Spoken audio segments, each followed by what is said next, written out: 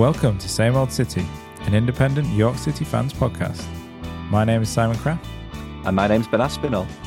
And you're joining us for a bit of a special one today. It's our first interview. It's part of our retro series, and it's following on from our deep dive into the 3-0 win at Old Trafford from 1995. We've excitingly been able to speak to one of the players involved on the day. Ben, do you want to give a bit of context about how this came about? Absolutely. So, I managed to use my Manchester connection. The pub that I used to work in central Manchester, was frequented by a Scottish striker who played for Manchester United. That's right, it's Brian McClair. He used to drink in there now and again. Very, very lovely chap. Happy to talk about football of very, very different teams, etc. Pleasure to get to serve him, to get chatting with. In particular, I remember watching the opening game of the 2018 World Cup with him. Not knowing it was Brian McClair because he's got a big grey beard now. Yeah, it was very interesting to hear his mate say to me, "You do know that fella has scored an international tournament," and me thinking he was taking the Michael. Then we got to know him, got to serve him plenty of times. He even was nice to my Man City supporting wife. That's the best thing you can say about a full-blooded Manchester United ex-player, can't you? So my good friend and landlord of said pub, Chris Taylor, offered to put us in touch with one another now to do this interview. It took a little bit of pinning Brian down because I think he's enjoying some holiday time at the moment, but he did take time out to join a phone call with Simon and myself, and we got to talk about possibly the most famous away result in York City's history. Yeah, and I think as you'll find out listening now, it was a fantastic interviewee, especially with us two being novices at interviews, but he really gave us some excellent content and great insight to sort of the Manchester United side of things from that famous night. Have had to bleep out a couple of things where he was quoting Fergie, but that's to be expected. It was a pleasure to speak to him. We'll just point out the audio quality isn't necessarily up to our ordinary standards, which is just because we were sort of recording this one a bit on the fly. Brian himself was, as Ben mentioned, he was having a break on the Isle of Arran, I believe. Although weirdly, his audio sounds fine. It's me who sounds like I'm stuck down the bottom of a well. So yeah, apologies for that. But hopefully you'll enjoy it nonetheless. So here is Same Old City's first ever interview with Brian McClair. Allister knocking it into McClair. The little touch for Giggs. He's away again. Little ball in play there for McClair again. A goal for Manchester United. Brian McClair. First things we would like to talk about, Brian, if it's okay. We just want to kind of look at the context before the fixture, because summer of '95 was obviously a big change at United with some high-profile players leaving the club, and the manager Sir Alex did kind of put a lot of not so much pressure, but a bit of a burden on these young lads who are coming through what would become known as the class of '92. As somebody who'd been there for a while, did you remember how you felt in the summer of '95 with these comings and goings? You're.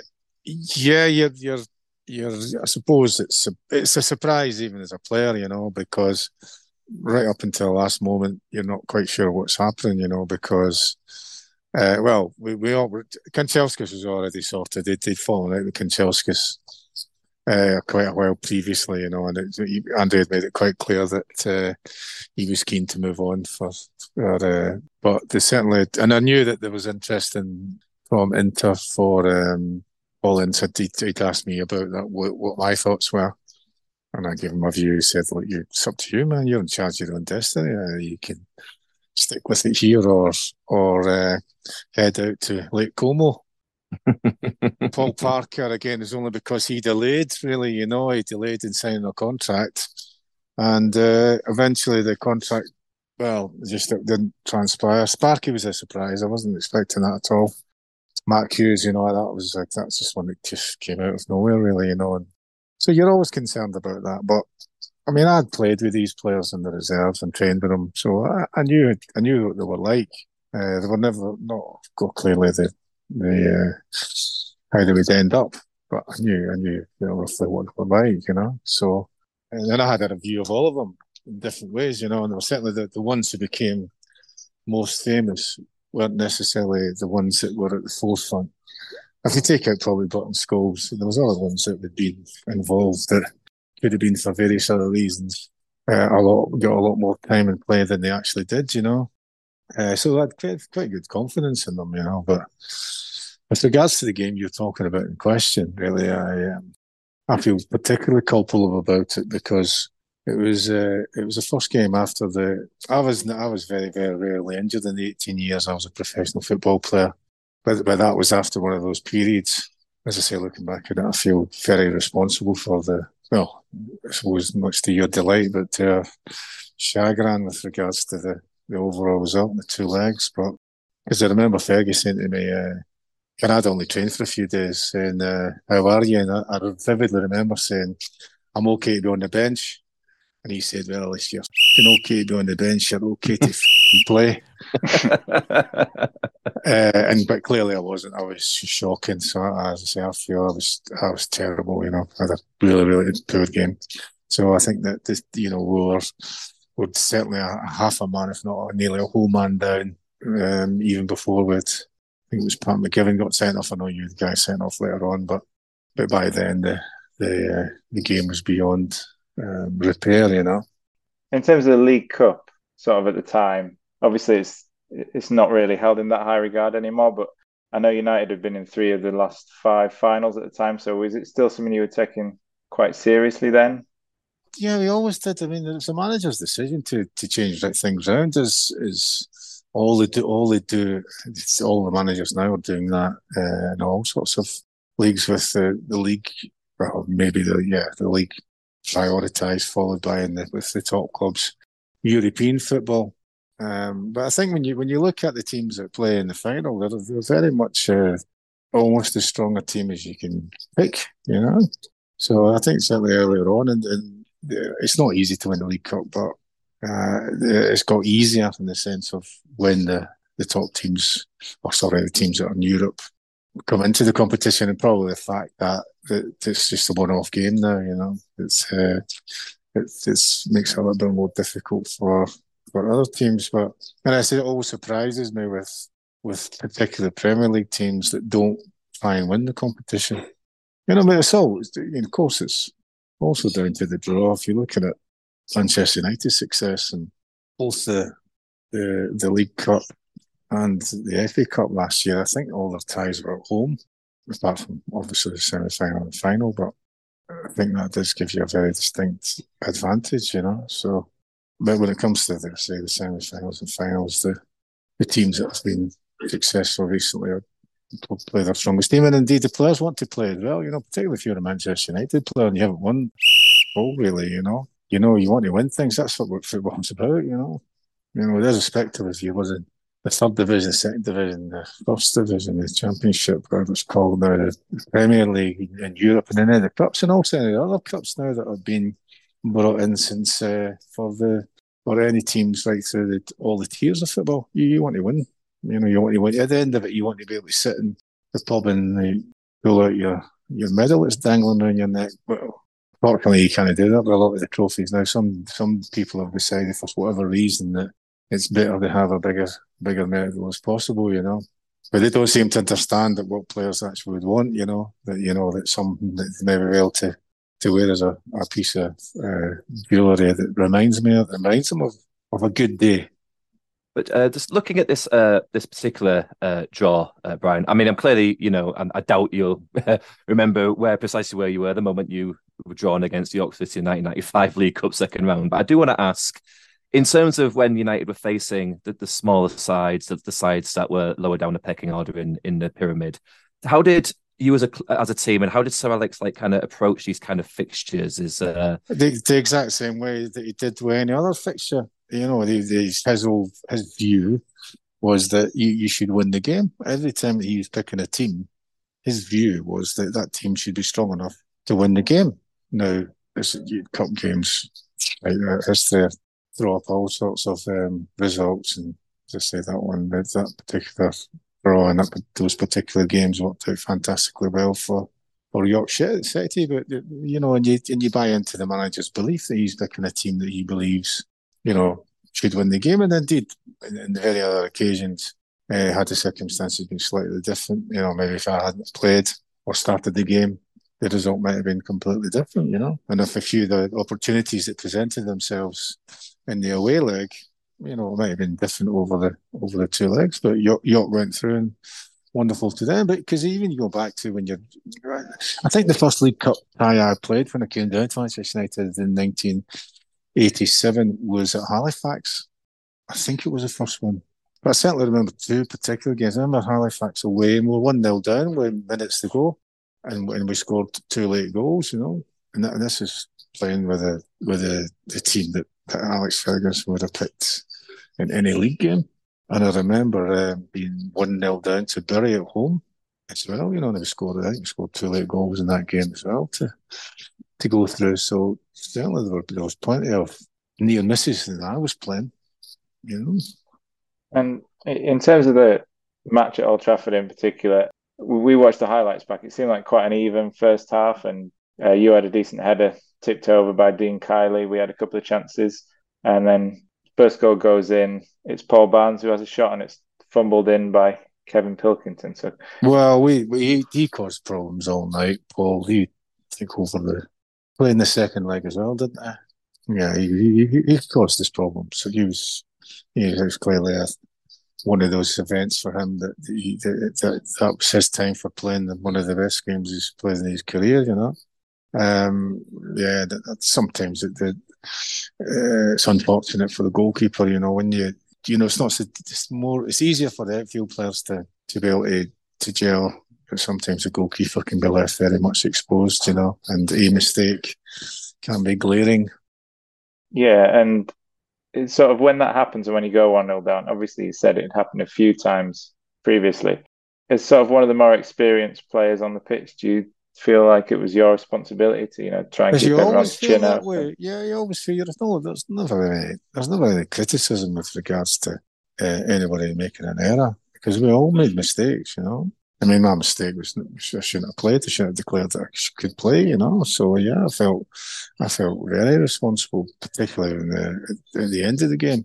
But yeah, that's part of it. You're there as a senior player. The expectation is that you're there to support and encourage the players, not to give them a tough time, you know. You know, the manager was the one that would be to decide what kind of criticism he was going to mete out, either at half-time or after the game or subsequently, you know, including 20-odd years later, as he sometimes did when I was coaching, you know. So.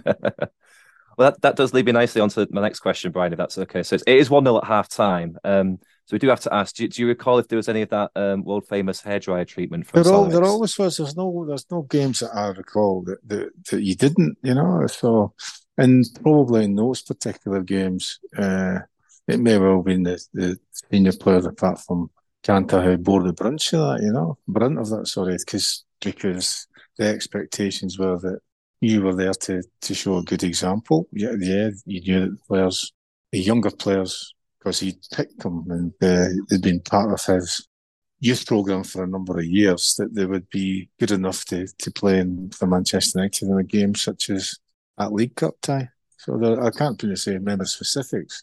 Oh yeah, it would have been as usual incandescent in those days. And not long after half time, that's when Pat McGibbon gets sent off. Yeah, there's the penalty to make it 2-0. I mean, it does look like it was well outside the area, the foul. Well, I mean, we're all kind of going over various different goals, and you know that there'll be events. Had video assistant referees, then all sorts of different things would have transpired. You know, sometimes that's just the way it is in games. You know, there is, I believe, in particular cup games, a margin of luck. You know, and the referees and linesmen make decisions based upon what they can see. He decided it was a penalty, so he's not going to change his mind. You know, none of them have ever changed their mind. They do now, because of the assistance they're given from technology, but they wouldn't change their mind then, you know. So if I could ask, obviously, a very quick question, if that's okay, about Pat McGibbon, because this was his only appearance for Manchester United, and he has spoken since very openly and candidly about this fixture, and he does accept his responsibility in what happened. I know he was a young lad at the time, and he forged a bit of a career at Wigan, didn't he?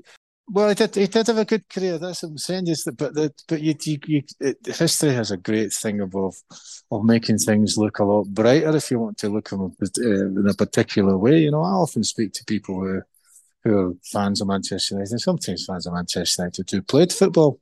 And, you know, I said to them, you know, what would you give to have played for Manchester United for 5 minutes? You know, and one of my friends said he'd give up everything apart from his child, you know. Just to, you know, he'd give up his whole career to play for Manchester United in 5 minutes and being rubbish. You know, so Pat lasted for 50 minutes, and I'm not saying that he was rubbish, but unfortunately he did what he was supposed to be trying to do, and he received that he got sent off for it. Now, I've met Pat a few times. I don't think that's had a massive effect on his life, and he had a really good career in football. And he played for Manchester United, so that, you know, nobody's going to take that away from him. You know, yeah, okay, and it's a game that a lot of people remember, particularly over in your county. Yeah, absolutely. No, and as I say, we have had friends who've done some media stuff with Pat regarding this fixture, and he's very magnanimous, you know, very open about the situation, very honest and candid, and you know that's appreciated from our end. He's clearly a nice fella. But I just want to ask, did you? You might not remember, but do you remember any sort of media aftermath for him specifically after the match from Sir Alex, or was it a cohesive, you know, everyone's to blame sort of thing? There wouldn't. Yeah, yes, that's exactly right. Because, you know, very often that if I was playing up front with Mark Hughes, him or I would get the first hairdryer because he thought that we'd given the ball away. You know, when we shouldn't have done. You know, we should take more care of the ball. We shouldn't have the shot. You know, and then often it would, you know, as much people might have said, oh, that was an error by the goalkeeper or whatever else it is. He was always looking at, well, how did that start?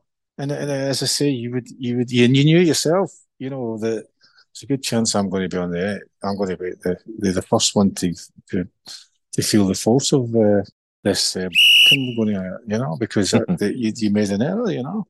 Contrary to that as well is that he knew and that which players he could say and do things to. Pat was quite a strong lad. He wouldn't have, as I say, that he wouldn't have got.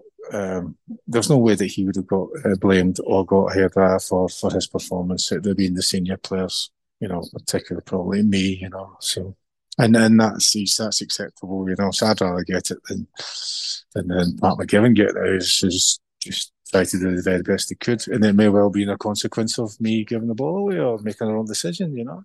And quite soon after the second goal, there's the third one goes in, which is a header from Tony Barras. So at that point, you know, it's 3-0. You're down to 10 men. Obviously, Manchester United, he's used to making comebacks at the time, but he's starting to think, oh, you know, what's going on here? Well, you're always thinking that you think, well, this is, you know, if we can get a goal back, you know, it's a goal. But you're always thinking that all the time. Get a goal back. You know, we can figure out of this 3-1 or 3-2.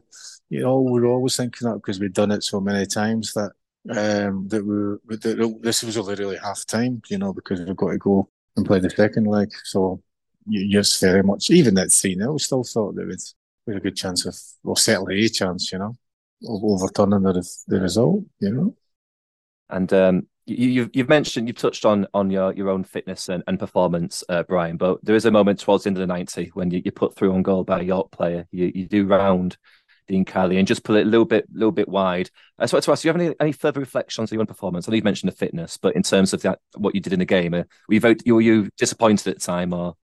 No, I just knew that when I was playing the game, not long into the game, I thought I'm not fit enough here. You know, I've made an error by declaring myself fit, you know. I think I ended up playing the whole game as well. But that's just something you learn. I don't think I was injured again after that. So I didn't need to. The question was never asked again, you know. So at full time, just wondering what the sort of feeling in the dressing room was after that. Was it just a case of, look, we'll try and do them 3 or 4-0 in the second leg? Yeah, that would have been it. You'd have just taken whatever the criticism, which indeed was meted out by whoever from within the dressing room and out with the dressing room when it comes to more like to me newspaper reports at the time. And yeah, having that great belief, you know, because we did, you know, as Manchester United players and Manchester United teams with a belief that we'd win every single time we went out onto the pitch. You know, and the beauty of that is it's not like it's the FA Cup final; it's the last game of the season. There's always another game that comes up rapidly. No, that's a very good. That's a very good point. 'Cause obviously, we've been so early in the season as well. It's in September, isn't it? So you've got plenty of time to put the whole season right. And to be fair to United, they obviously do. And famously, it's a double season. The League and Cup double arrives in May. Alan Hansen's quote, "Put to bed." So I'm just wondering, like amongst the celebrations, this might seem like a bit of a silly question, but I am genuinely curious. To get that double with such a young side is an amazing achievement. But was there any sort of things about? Well, it seems even more ridiculous that United would go out to York, and also don't forget any UEFA Cup to the Volgograd side. Is there any sort of reflection upon that, considering that had they got past those sort of lower sides, they could have gone, it could have increased it to a treble? Part of that kind of thing, maybe it worked out in the sense that we had fewer games. So we've gone out in the League Cup, so nothing we can do about that. So that's a one fixture less because again going out of Europe early. Also, there's another fixture less, so that allows you then to just concentrate on the two competitions that are left, and one of the competitions doesn't start till January. So maybe in a way that it worked out good. If you said, well, what you're looking at, of course, we'd love to win the Europe. The European games and European occasions are wonderful. However, at the end, if somebody said it, at the start of the season, particularly when you said you're going through turmoil, first game of the season, you got hammered at Villa Park, and Alan Hansen had said, you'll never win it. The kids, you're always thinking that could be you just don't know.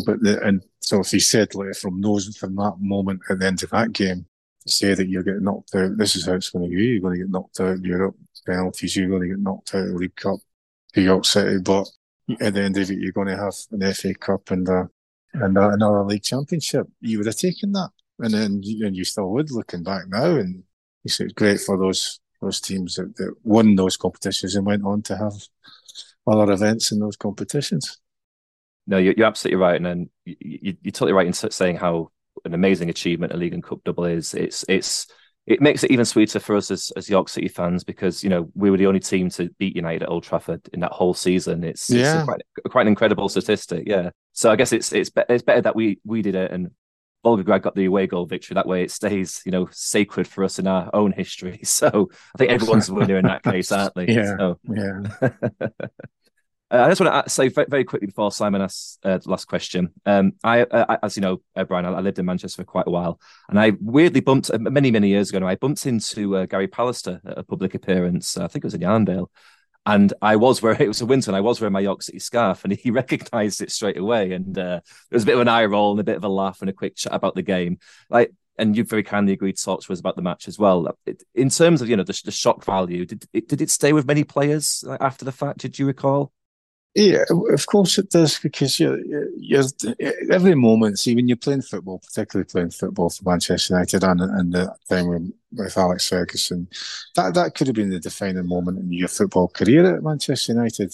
He could have decided that at the end of that, that's you done, and you're finished. And I can understand it more now than I probably did at that particular moment. But yeah, that you're only as good as your last game, and you're thinking, well, certainly the same from my point of view, because I think I let people down because I thought that I was fitter than it was proven on the night, But these things can sometimes be a part of the strength kind of thing. Well, we're not going to let that happen again, Certainly for me, I wouldn't have said, yeah, I'll play unless I knew that I was 100% or almost 100%.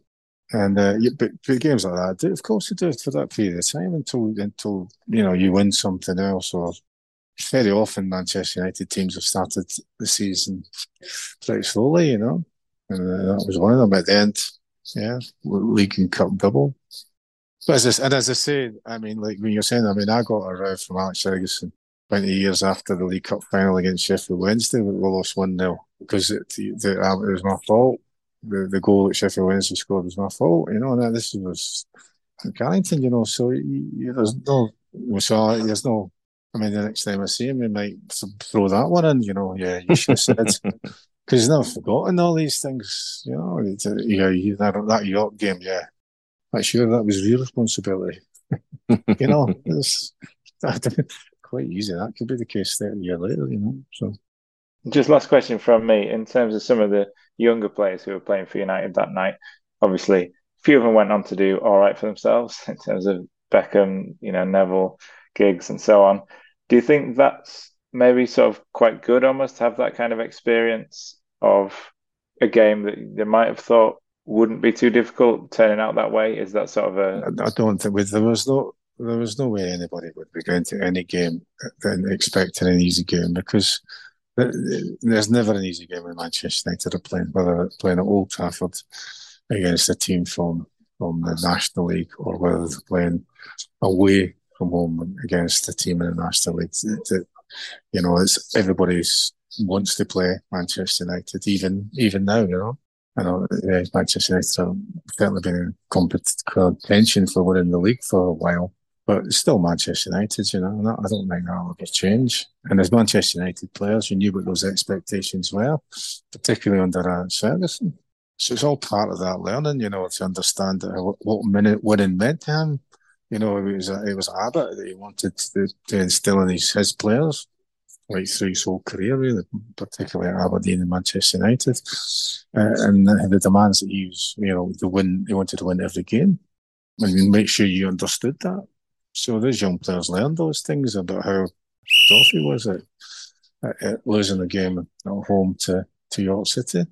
But yeah, it's definitely been a night that's lived long in the York City fans' memories, obviously. Yeah. So it should. You've got to celebrate these things. Well, Brian, we've reached the end of our questions there. So, thank you so much for taking this time out to have a quick chat with us about the game. As I say, it is the anniversary today, so that's a nice little coincidence. So, there you go. Something I might be watching later on YouTube after getting the recording done. But thank you again. Just thank you for taking the time to speak to us. It is massively appreciated. Thank you, gentlemen. And United are flying now. McClair.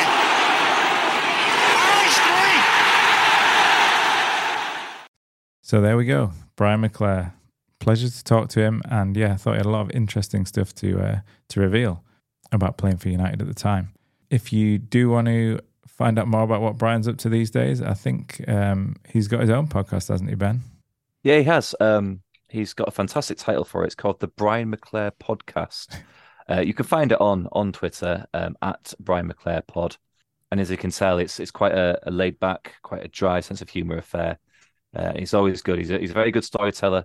It's always very, very fun to sit back and listen to what he has to say.